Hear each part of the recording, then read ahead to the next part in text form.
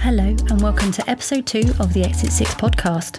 Submissions are still open and the regular deadline is on the 12th of June and you can submit your film for just $16. In episode 1 you heard us discussing 3 of last year's Judges 6, that was 5-Star Faoud, The Sermon and Super Recognizer. In this episode, we'll be continuing the discussion, this time including It's Not Custard, Spinosaurus, and the Best Film winner in Wonderland. You will also be hearing from our 2018 guest judge, Bernd Gorman. Enjoy. So here we are again, back in the pod studio to discuss the second half of the top 6 of 2018. So I'm here again with Paul and Carl. Hello, I'm Paul Anderson. No, not that one. I told you I'd do that joke again, I'm sorry everyone. So I'm submissions coordinator this year and was on the judging panel last year and back on the judging panel this year, so it's very exciting to be here and thank you for having me.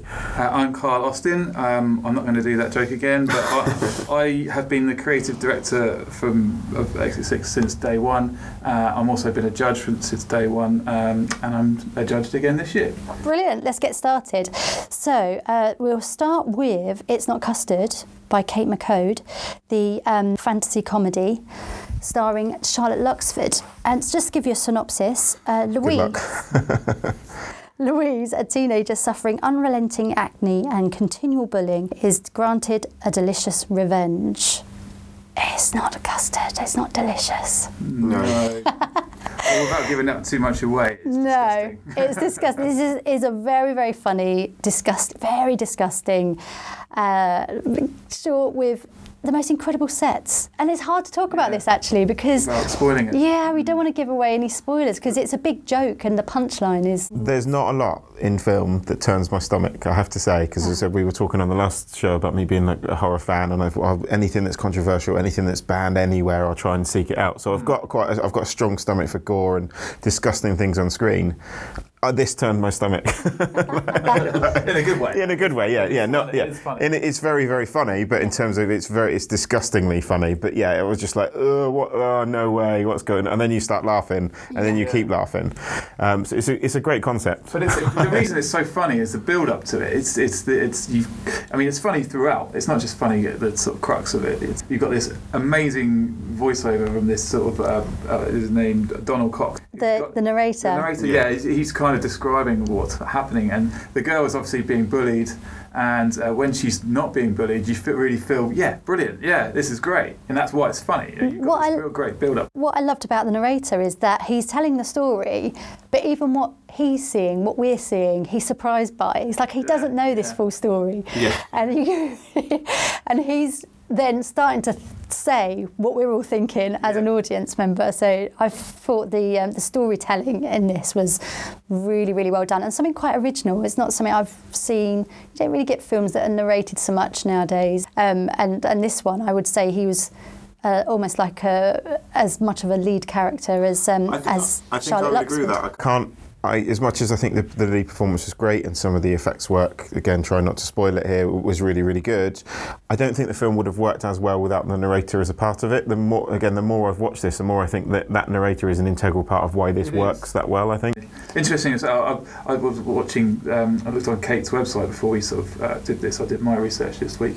Good. And Kate's got like a tutorial how to do the effects, sort of the skin effects on that. And that's just as gross as the actual film. So if you want to check that out, check out Kate's website. Is that website or YouTube or both? It's on both. It's a YouTube link on their website. But I think it was, for me, it was probably one of the funniest. There was a few comedies that were good, that were of a high standard. I think this probably jumped out at me because of its originality. I think we put this right before the end of the first block, so it was one of those ones that people were talking about in the bar. Well, I'm pleased to say we've got some audio with Rob Hayes, our host for that block, talking to actress Charlotte Luxford.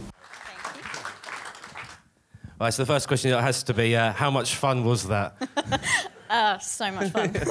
It was a ridiculous 3 days. I think we spent about a day and a half in front of the wall. Right. Just covered and like squeezing all these things, and I can't it was carnage. It was just Right. Watch it on screen. It's quite difficult to watch in places. But like as an actress, was it a bit of a struggle? Did you feel slightly sickened by it, or did you just enjoy every minute of it? Yeah, I think I'll never look at custard in the same way again. But yeah, it was really fun because they're all prosthetics. So Waldo Mason, who's our prosthetics artist, was behind the wall squeezing the stuff out at me. And the scene where he says, "Oh no, not in the eye," there was an airlock and it actually just went straight in my eye, and I was just there like, oh no, what do I do? And then it's ended up in there. Wow. But yeah, so it was so much fun. Going back a bit before, in terms of the casting process, how did the role come about? So my agent contacted me about it back in 2014 and sent me the script and said, Kate's asked you to audition, do you like the script?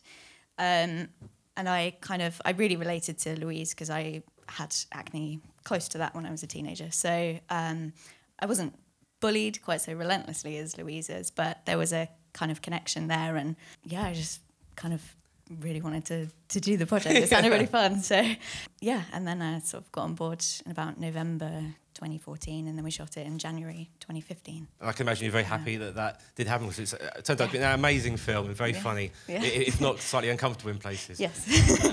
So what's next for you? Any sort of other sort of roles coming up on the pipeline? Yeah, I'm potentially doing a feature next year in Japan, but it's still, I can't really say too much about it. So yeah, so that's kind of next for me, and I think It's Not Custard is going to the Sick and Wrong Festival in Florida, so that'll be next in November. So okay. Yeah. Well, thank you again for coming along, and wish all your best with the feature film next year. Yeah, thank you very much. Thank you for having us. Thank you. Now, from that audio, you've probably guessed there was a lot of custard on set. Just after watching that film, would you be turning back to custard? Or, no, absolutely not. Put you off it for a while? It's been Christmas between the actual watching this originally and now, so I've had custard over. Oh, good. You're back on the custard train. You're a Roman. Brilliant. So we'll now move on to Spinosaurus. Now, I've particularly got a bit of a soft spot for this film, and I was really pleased to find out that Tessa Hoff, the director of this drama, she's gone on to do some really, really interesting things. Unfortunately, you can't see Spinosaurus on YouTube, but you can see it on British Airways. It's on their flight programme, so if anyone's... Really? That's a novel outlet for short films. Yeah. And I've heard it talked about on other podcasts who very occasionally talk about short films. It's a bit of a part of the film industry, not a lot of people talk about, but British Airways have started showing a few shorts, which is really, really interesting.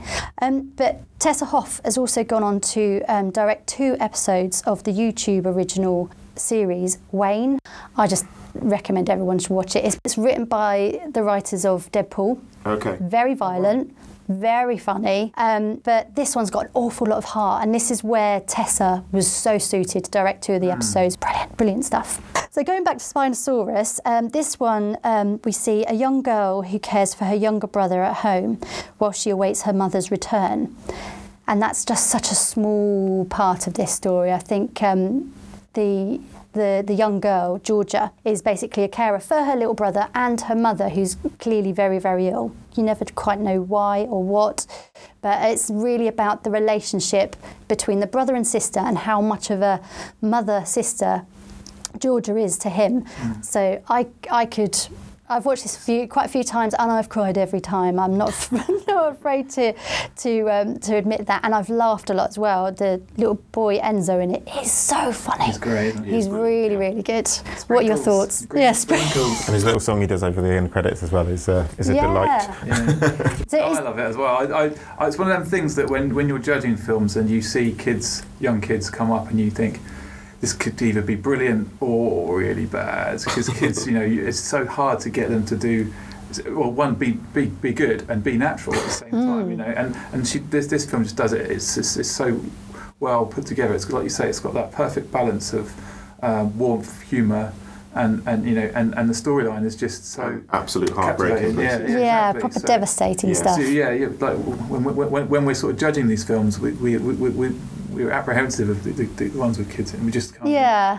But this one does it. Yeah, it really does it.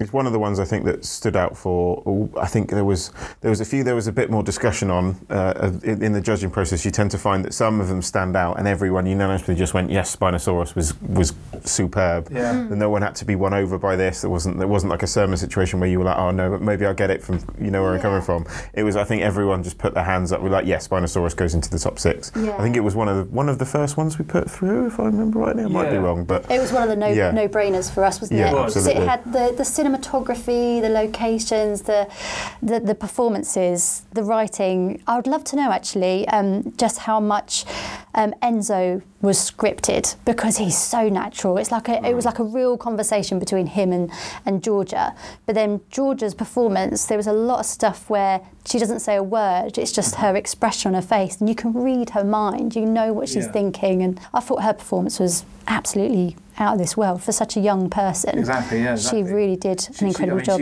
She's carrying the film, really. I mean, Enzo, like you said, I think, to me, it seems like a lot of his is probably just natural. He's talking about pizza toppings for a big part. The green sprinkles. Yeah, exactly. But that puts the film into this sort of, it's more realistic because of that. And the script is kind of helping develop the narrative. Well, this is the kind of thing that I think in the wrong hands could have been very overwrought and like very on the nose from the get-go. I think it is nice that it strikes the balance, as you said, between comedy and heartbreak. And I think it's difficult to make something like this that isn't so sort of overwrought and on the nose. I just love it so much.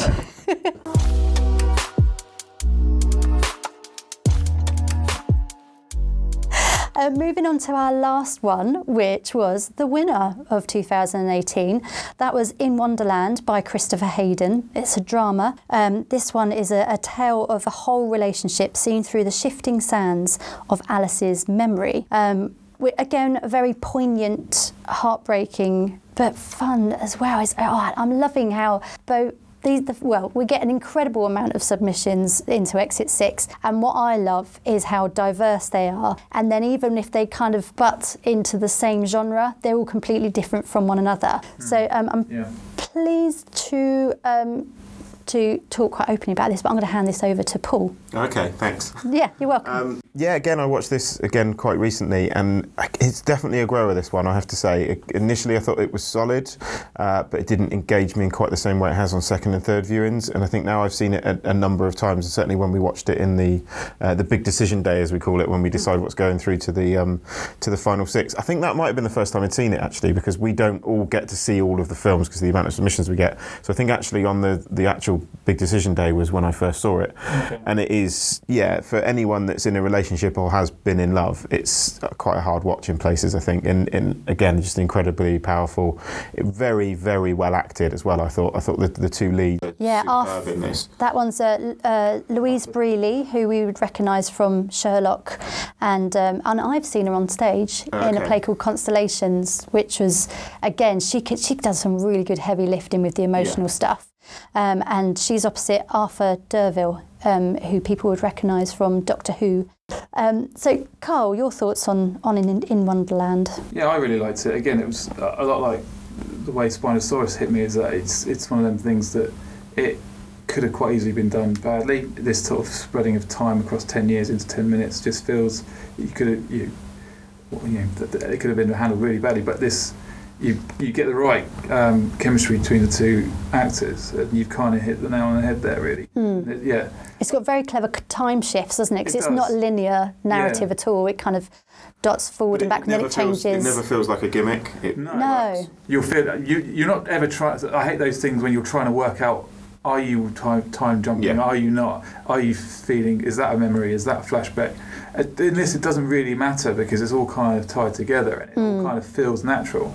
It's one of those things that we all kind of unanimously sort of put our hands up and said, yeah, we want that one in the top 6 this year. Yeah, absolutely. And even the sort of small little bits in there where they're sort of trying for a baby and it's Christmas, and then you kind of all they have to do is a few little lines and you just get this little captive little moment and it moves on. It all feels so natural. Those little moments. Yeah. Mm-hmm. I'm very pleased to say that we have some audio of the director Christopher Hayden and the writer Iona Faruzbadi. I apologise, Iona.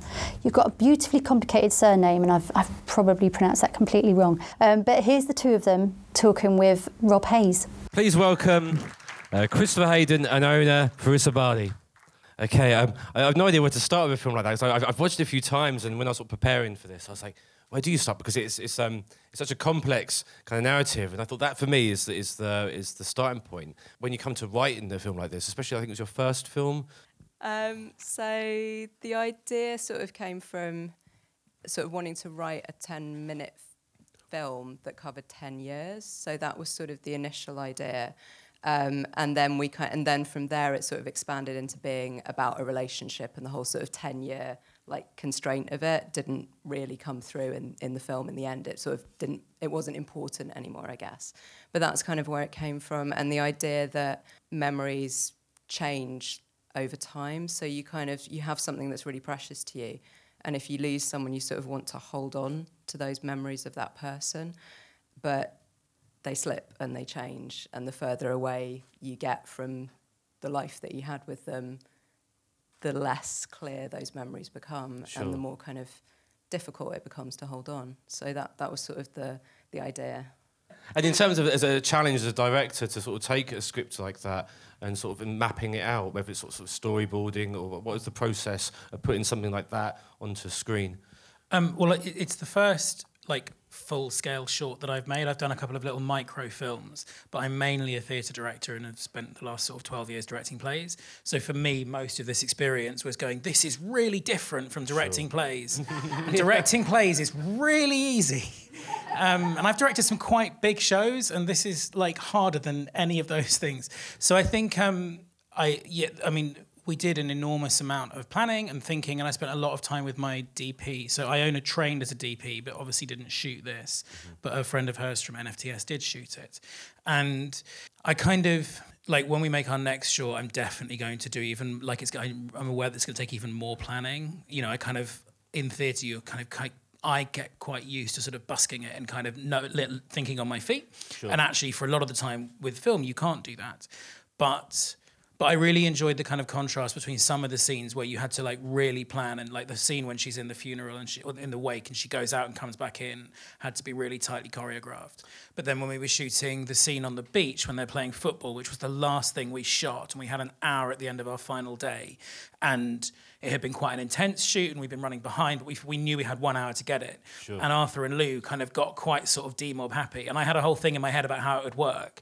But you give those two kind of amazing actors a football and a beach, and they just come up with stuff that's much better. So all the leaping over him was all completely improvised. Yeah. So then actually that, in a way, that's where I felt much more like a theatre director. I was like, oh, brilliant, well, we'll just do that. We can just do that again. Whereas I wasn't sort of having to kind of plan as much in advance. Sure, so I was wondering how strict you sort of kept to the script and how much was invented on the day of shooting. I mean, they did improvise quite a lot. Lou is, who plays Alice, is been a friend of mine for a long time and is incredibly experienced in front of cameras. And also a sort of quite a firecracker and a wild card in life. So she was sort of just improvising quite a lot of dialogue. And I was so busy just kind of focused on just trying to get the thing shot. I was like, it's fine, whatever. And then actually you get into the edit and you realise that some of the stuff that she comes up with works. But I would say 90% of what they say is what you wrote. I was on set as well as doing the stills photography. So Lou would sort of run things by me when you were setting things up. So but I think she just didn't want to sort of do something that would change the character. She always wanted to, whatever she was saying, she wanted to be within the world of the character that was created. We were really lucky that, because Arthur and Lou have never worked together, and they've both kind of done sort of,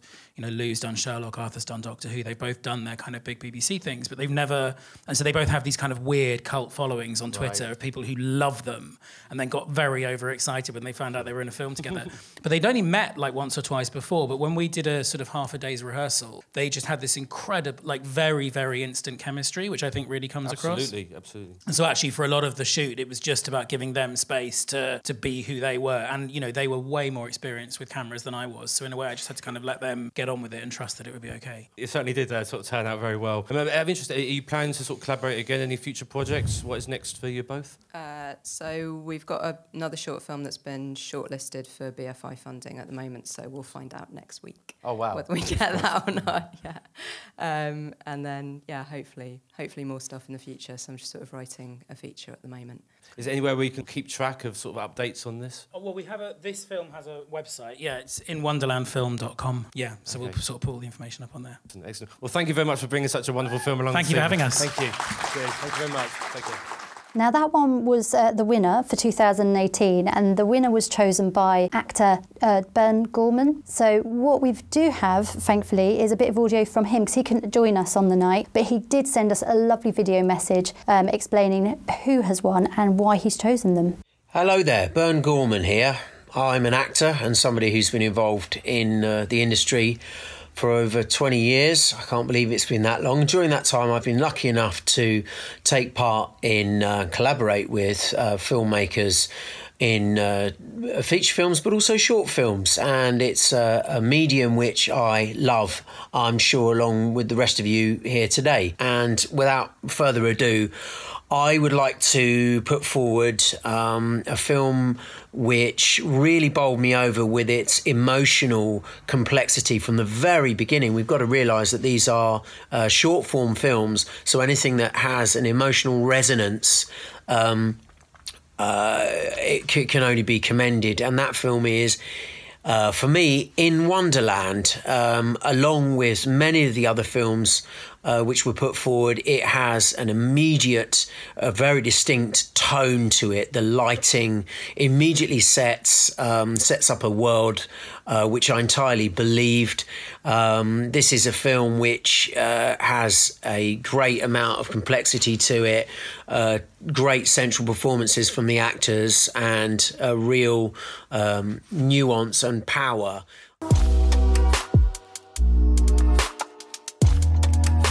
So that was Bern Gorman giving his reasons for choosing In Wonderland as winner of 2018. And that wraps up our discussion of all 6.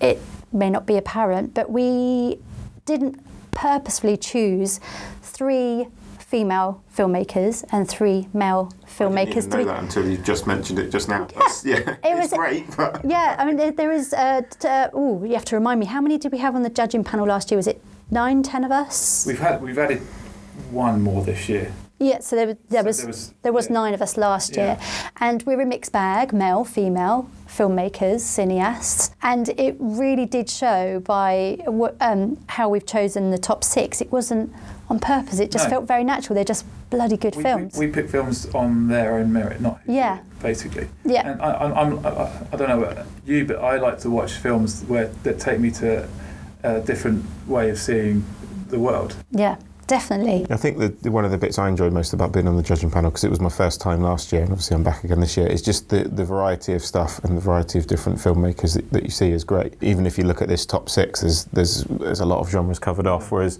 sometimes I think it's very easy to look and go, oh, that's a drama, so that gets a higher score. But we don't do that, which is great. And again, I think the way the festival's judged, I mean, this sounds like a bit like we're blowing her in trumpet, and perhaps we are. But we are, fair enough. But I think the way the festival's judged is great, and I think it is, and that's part of my job this year, is to make sure that you get male and female judges and you get filmmakers and cineasts looking at to make sure it's balanced. So that is the only time that we really focus on making sure we've covered the different types of people and things like that. But to have this top 6 and it just naturally being pretty equal was really, really exciting, and I'm very pleased. I know there's an awful lot of kind of rallying to get more female filmmakers making films, and we are very proudly giving that platform to them. Future podcasts, but that's it on the top 6. Thank you so much for listening. This podcast was recorded and produced by Face TV and Telejuice, with music by Joe Williams.